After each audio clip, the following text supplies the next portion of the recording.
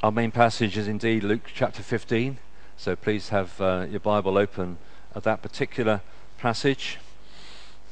Last Sunday morning I asked the question, at the end of one year and the start of a new year, what might we consider? And I suggested that the gospel of Jesus Christ was a very good theme for us to adopt. Without this, the church has no reason for being here. It's a very sobering thought as we look back. What does all our history amount to if there is no good news about Jesus Christ? Also, without the good news of Jesus Christ, we actually have no future. It could be a museum, could be a sort of a cultural artifact, a place to visit, where people might say, well, this is how people used to believe, but now we all know better. And the same could be said about us personally. On this matter hinges our life now and what happens after we die, the gospel of Jesus Christ. So it's good for us to be reminded and reinforced and refreshed in the gospel. How good is this gospel and how great is this message? Last Sunday we looked at this particular text, 2 Corinthians chapter 8, verse 9, for you know the grace of our Lord Jesus Christ, that though he was rich, yet for your sakes he became poor, so that you through his poverty might become rich. It's written to Christian people, not perfect people, a great mix of people with all kinds of backgrounds and all kinds of baggage. But yet this is a message which is proclaimed boldly, clearly, to all these people, and it is said to them, you know something about the grace of the Lord Jesus Christ. And we thought about the greatness of what happens to us when we become Christians. We have been taken from a place of poverty to riches. Of course, I don't speak here about money and wealth and estate and intellectual capability and prospects in terms of any kind of job and career and so forth, all of which are important in God's eyes, but they're not the fundamentals that make human beings tick and what really matters to us. But I do speak of the matters for which Jesus Christ became a man and for which he died upon a cross.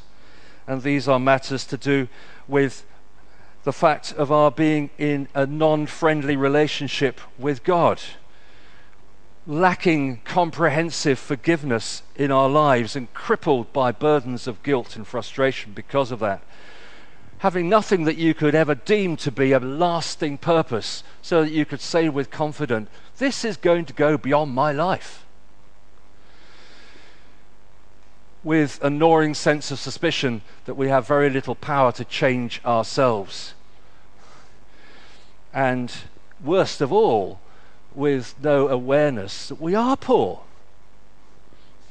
Now Jesus Christ has made us very rich, so that we put a line through all the no's and we say most positively that all these things become true of us.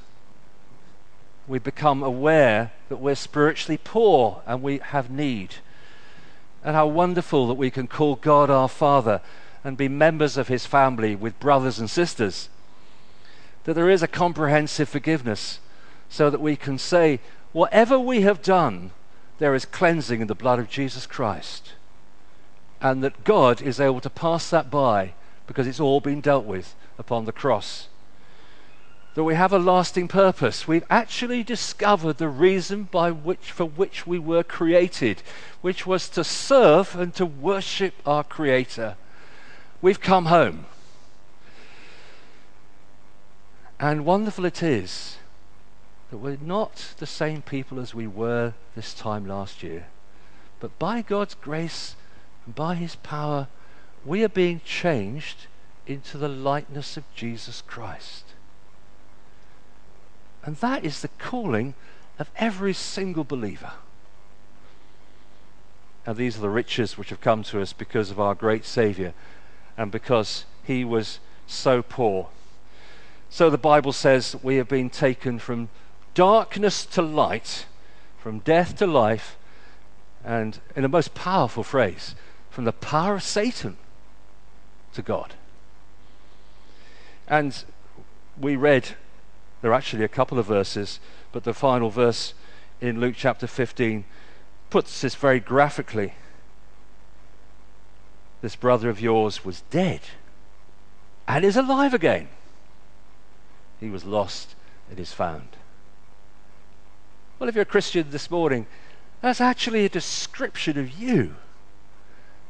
And what an enormous privilege that is. And we hasten to quickly add, this privilege is ours not because of any efforts on our own part, but by the powerful working of the grace of God in our lives, by the finished work of Jesus Christ. Well, that's a great thing. And, we move on this morning to think about something else to do with this salvation experience.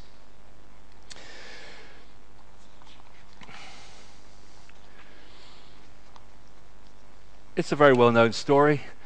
There are 3 stories, in fact, all bound up into sort of one continuous message here.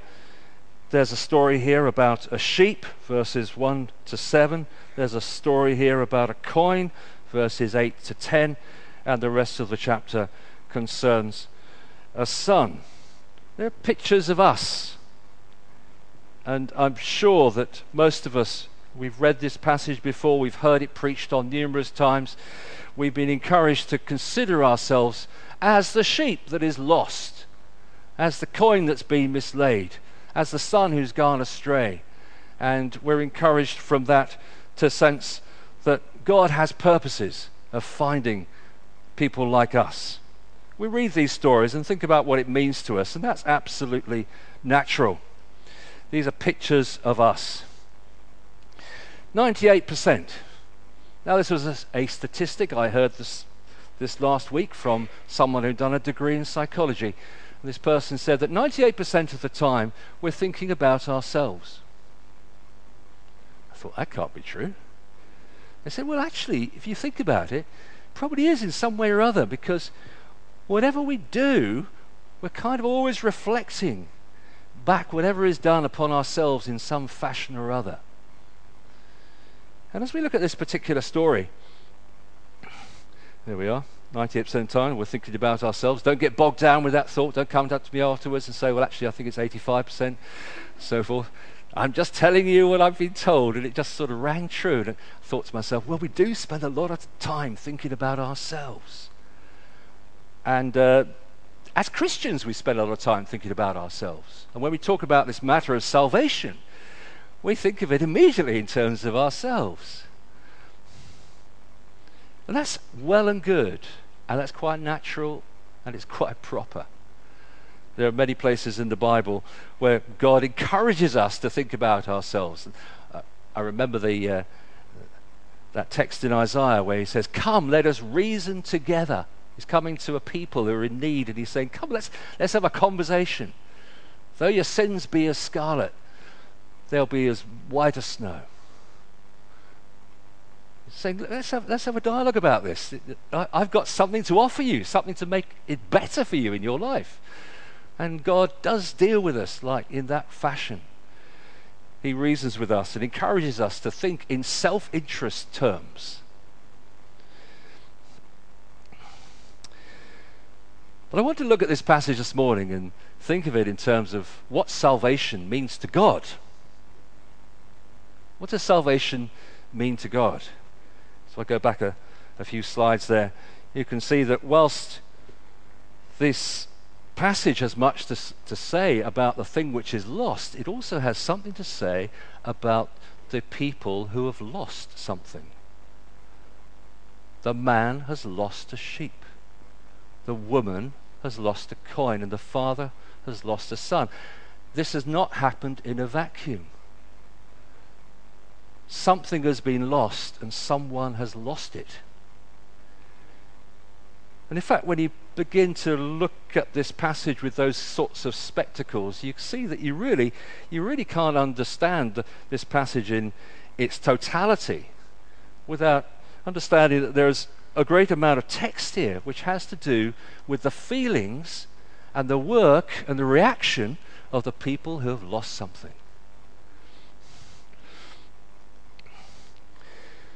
Firstly, something of value has been lost. Something of value has been lost. Repeat again. A man loses his sheep.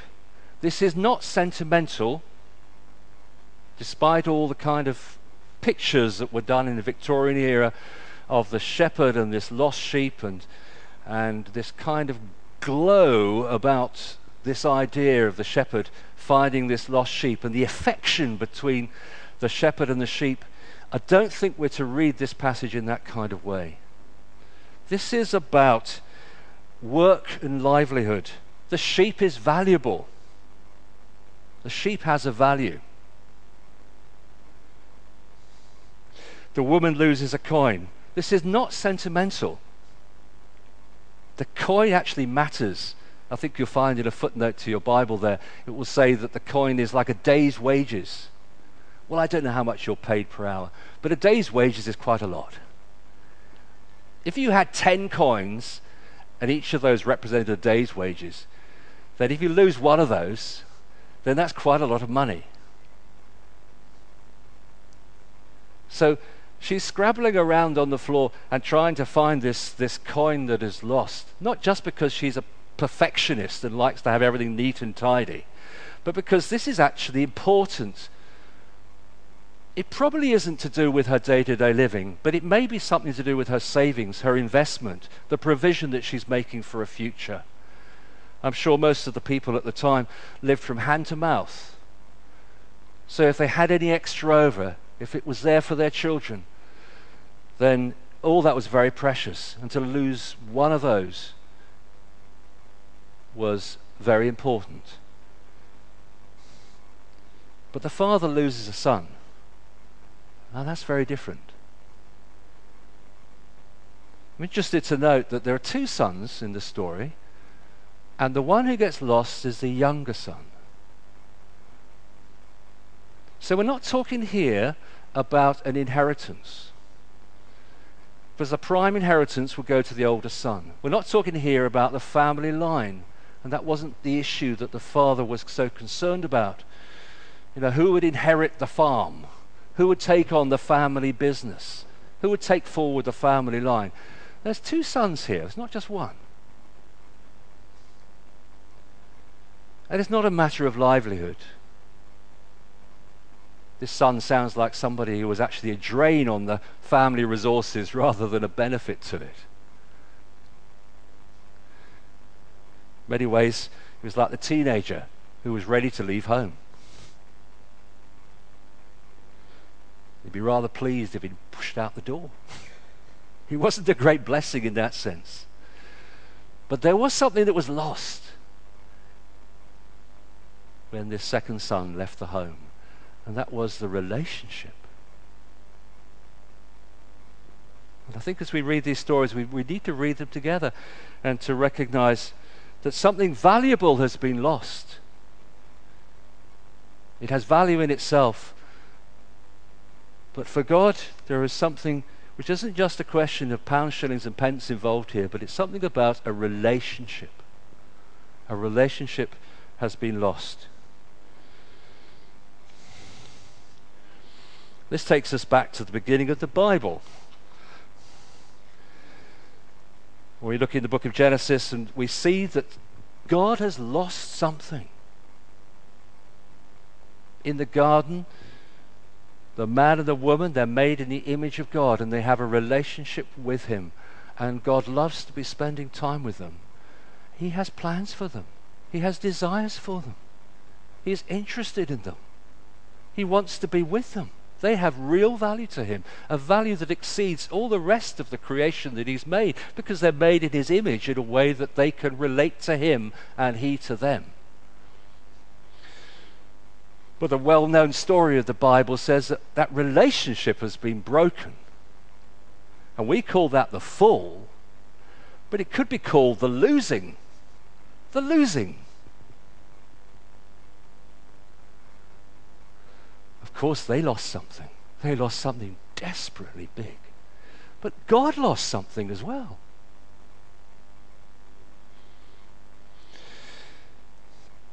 Secondly, this matters to God.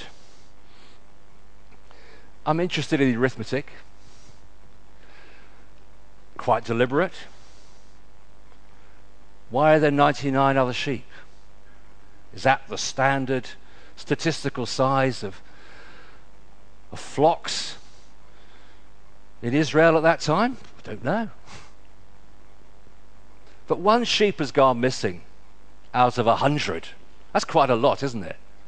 If you had 100 sheep in this room, I don't think you'd recognize if one had gone missing. 1 out of 10 coins. And 1 out of 2 sons. It's interesting. I think that in some kind of way, all this is telling us that one person matters to God. Whether they're in a family group of 100 or whether they're 1 out of 2. One person matters to God. He notices one. The Bible does deal in nations and family groups, ethnicity and so forth. But fundamentally, God's concerns deal one by one by one, person by person. And this isn't just this sort of arrogance of ego. This is the constant trend and drift of the Bible. And we see that really in the way the Lord Jesus Christ relates to people when he's upon earth. He speaks to the crowd, but he speaks to the woman at the well. He speaks to Zacchaeus up the tree. He speaks to blind Bartimaeus. He speaks one by one to his own disciples. He knows them by name. And he knows each one who's lost. He knows each one of us. We think we're one of 100 or 1,000 or 1,000,000.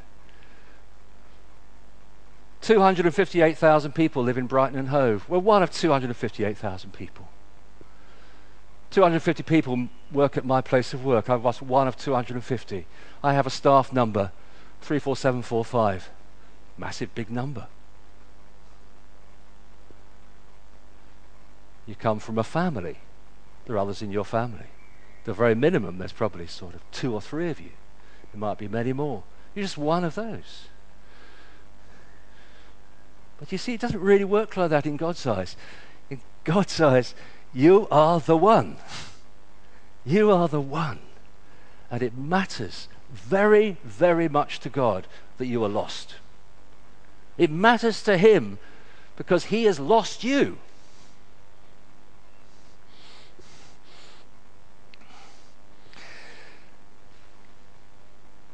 I want us to see in these pictures of the man and the woman and the father with which this audience would have been able to identify in some fashion, and perhaps there's one of the stories here that identifies with you especially. But we see here the picture of God, and especially God as Father. Please notice God's single-minded effort to recover what is lost. So if you have your Bible, please look at these verses as shown on the screen. Verse 4. Suppose one of you has 100 sheep and loses one of them. Pause. Suppose.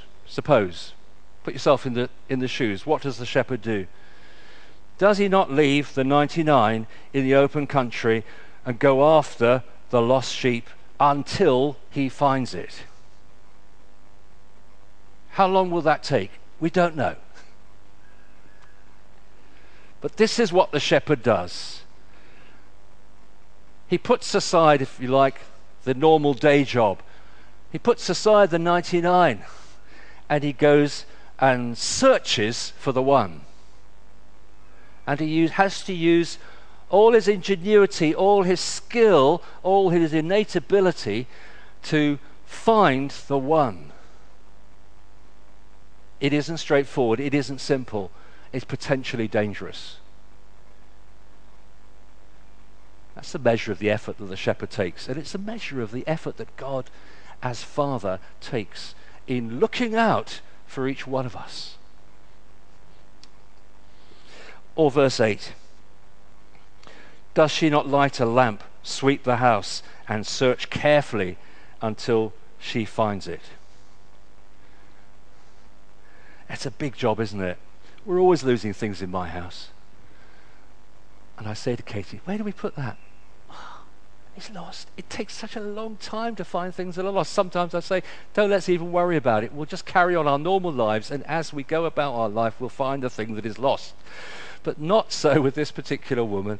Yes, she had appointments, she had to go to the clinic, she had shopping to do, and all the rest of it. But she is so consumed and disturbed and distressed by this lost coin that she drops everything. And at that particular point, she lights the lamp, and it makes it her business to go through the house, room by room by room, until she finds this tiny coin, which I'm quite sure wasn't nice and glittery. We saw The Hobbit on Friday. Great film. Not for everybody. Great film.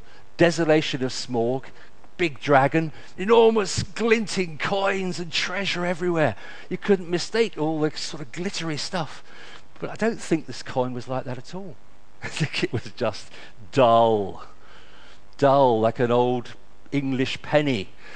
Somewhere buried away, somewhere hidden, not easy to find. She might well have gone through 3 rooms and not found it, had to go back to the first room again, and then eventually she finds it. Big effort, big effort. I'm thinking about this father.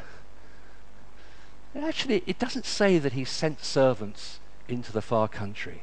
He didn't put out a missing persons request to the local constabulary. He didn't do that at all. But we do read something about him in verse 20.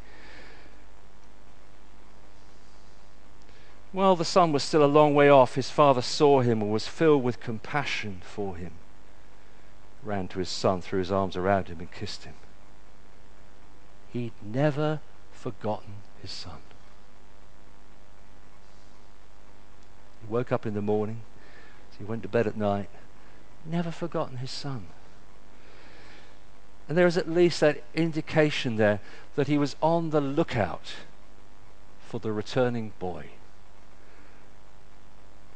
He was anticipating. Not so much physical energy here, but certainly mental and emotional energy is being expended by the father towards this missing son. We see, of course, how much it meant to him. What a kind of outpouring of gladness. What a relief. That's my son. He pictured that day. He'd thought about that time. Maybe he'd seen other figures on the horizon before and he'd been sort of falsely hopeful.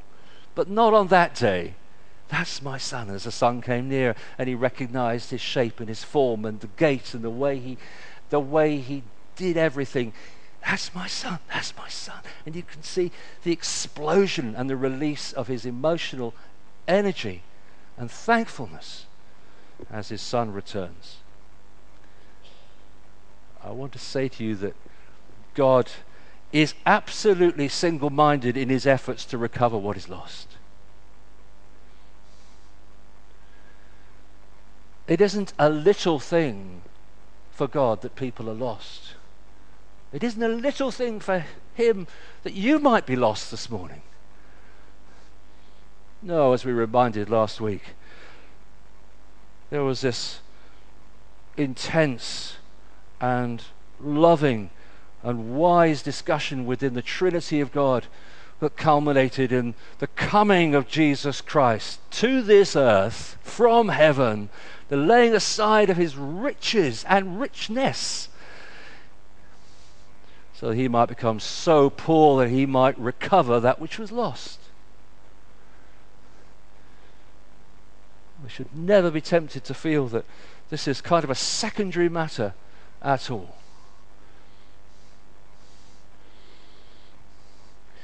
Then we see here the spontaneous and unrestrained joy at recovery verses 5, 6, 7, 10, 22 to 24. It's a joy to be shared. Have any of you ever done something like this, when you found something and you've actually called up your neighbours and friends and you said, I want to have a party to rejoice over this? I don't think I've ever done that. I've had a little yes moment. Share it with my wife, but it's kind of big, isn't it? It's really big in this case here. This is a time to pause. This is a time to stop. This is a time to really rejoice. So look at these verses with me, because they say the same thing, but the fact that they're repeated tells us that we have to get a grip of what God feels about lost people coming back to himself. When he finds it, he joyfully puts it on his shoulders. Joyfully puts it on his shoulders and goes home. Then he calls his friends and neighbours together and says, rejoice with me! I found my lost sheep. I tell you, in the same way, there'll be more rejoicing in heaven over one sinner who repents than over 99 righteous persons who do not need to repent.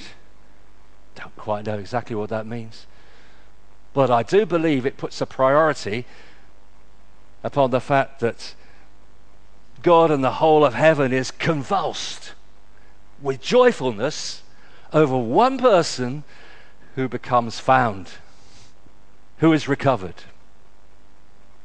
It's a massive thing. It's almost as if heaven stops at that moment because of this great thing that has happened. As the trumpet sounds, he was dead, he's alive. He was lost, he's found. Verse 10, when she finds it, she calls her friends and neighbours together and says, rejoice with me, I found my lost coin. It's almost as if she went around the street, up down the street, knocked on the door, and she said, come on, I want you to just come in. Just want you to come in. And when they were all there in that one place, she says to them, I've got something very, very special to tell you.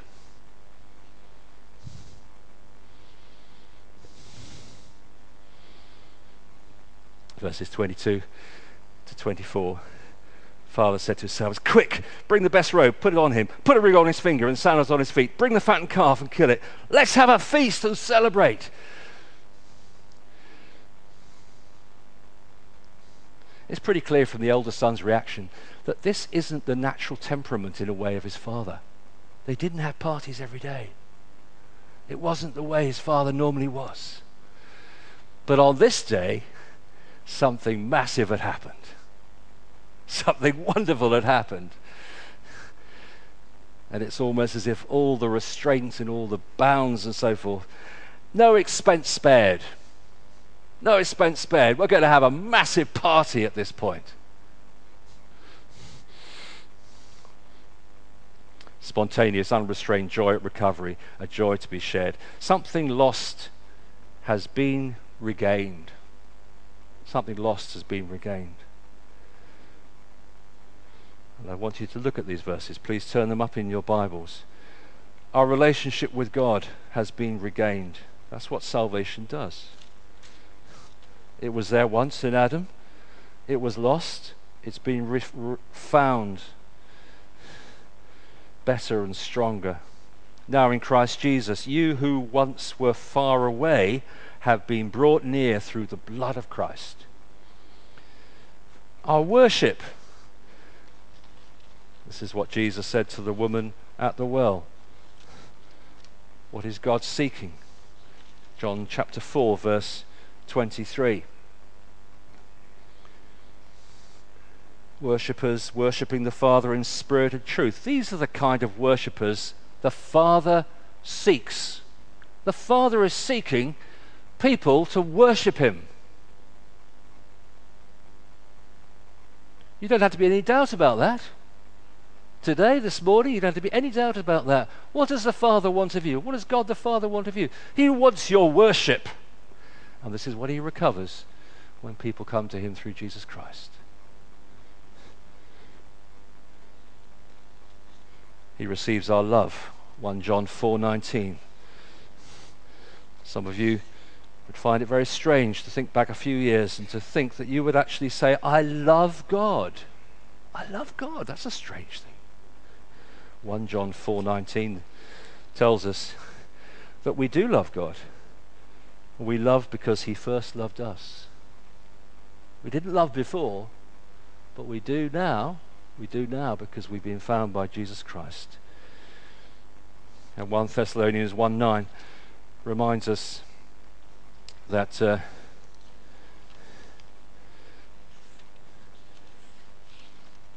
God receives our service. Our service. 1 Thessalonians 1 verse 9. They tell how you turn to God from idols to serve the living and the true God.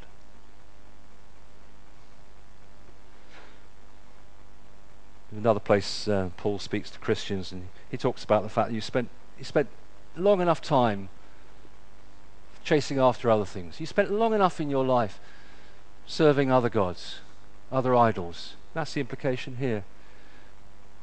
We're serving something. If we don't belong to God through Jesus Christ, we're serving something else. And this is what happens when lost people are found and this salvation is working in people's lives. They turn from serving dead, lifeless idols to serve the living and the true God.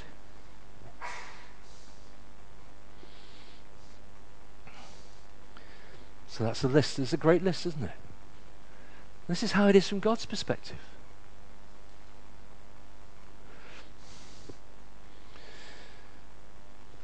So I offer these three thoughts in closing. How great is our God? How great is our God that he should have imagined this amazing salvation plan, that a world of lost people should be recovered to him with such assurance, with such a knowledge that he knew that now I've got these people back, they're never, never, never going to leave me again. Every single one of those who have been found by Jesus Christ will be with him forever, and he will never let them go. That's for you and for me, and it's for our comfort. Romans 11 verses 33 to 36 feels like a punctuation point in the midst of the reasoning that Paul has made concerning the salvation of God. Oh, the depth of the riches of the wisdom and knowledge of God. How unsearchable his judgments and his paths beyond tracing out. Who has known the mind of the Lord? Who has been his counselor? Who has ever given to God that God should repay him? For from him and through him and to him are all things. To him be the glory forever. Amen. And how wonderfully encouraging this is for us. It must be encouraging that God welcomes sinners. This was the whole reason for Luke 15 in the first place. This particular passage is because the chief priests and the scribes came to him and he was mixing with sinners. He was with sinners. What's he doing there? And he's saying that's exactly where God wants to be.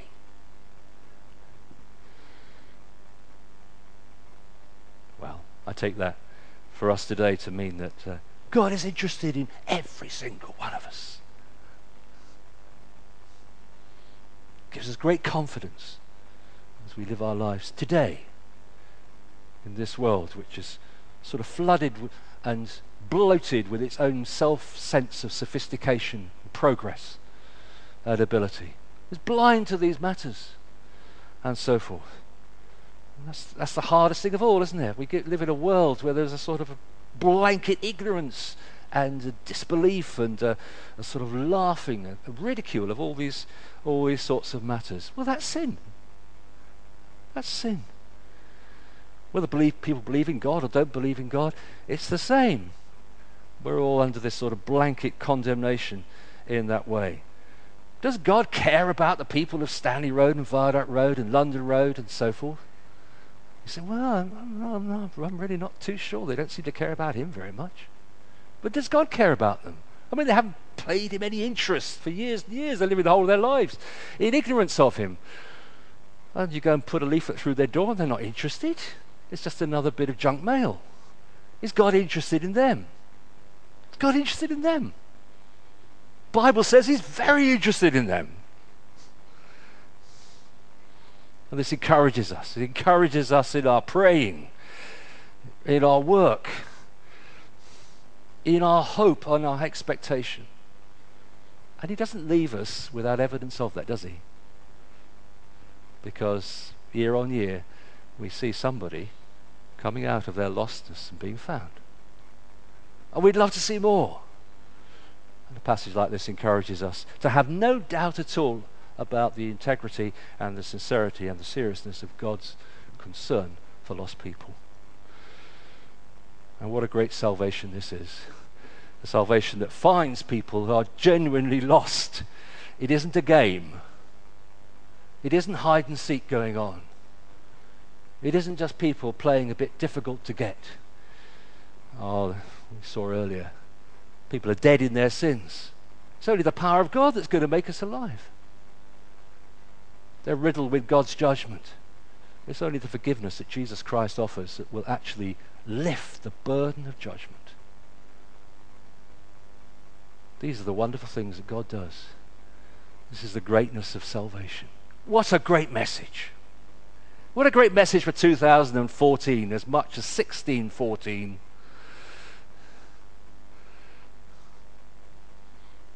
Unchanging message. Unchanging God. God still has many people whom he is intent on finding and bringing into his kingdom. So let us share in that work. Let us rejoice in it if we too have known that salvation. Let us be thankful to such a great God.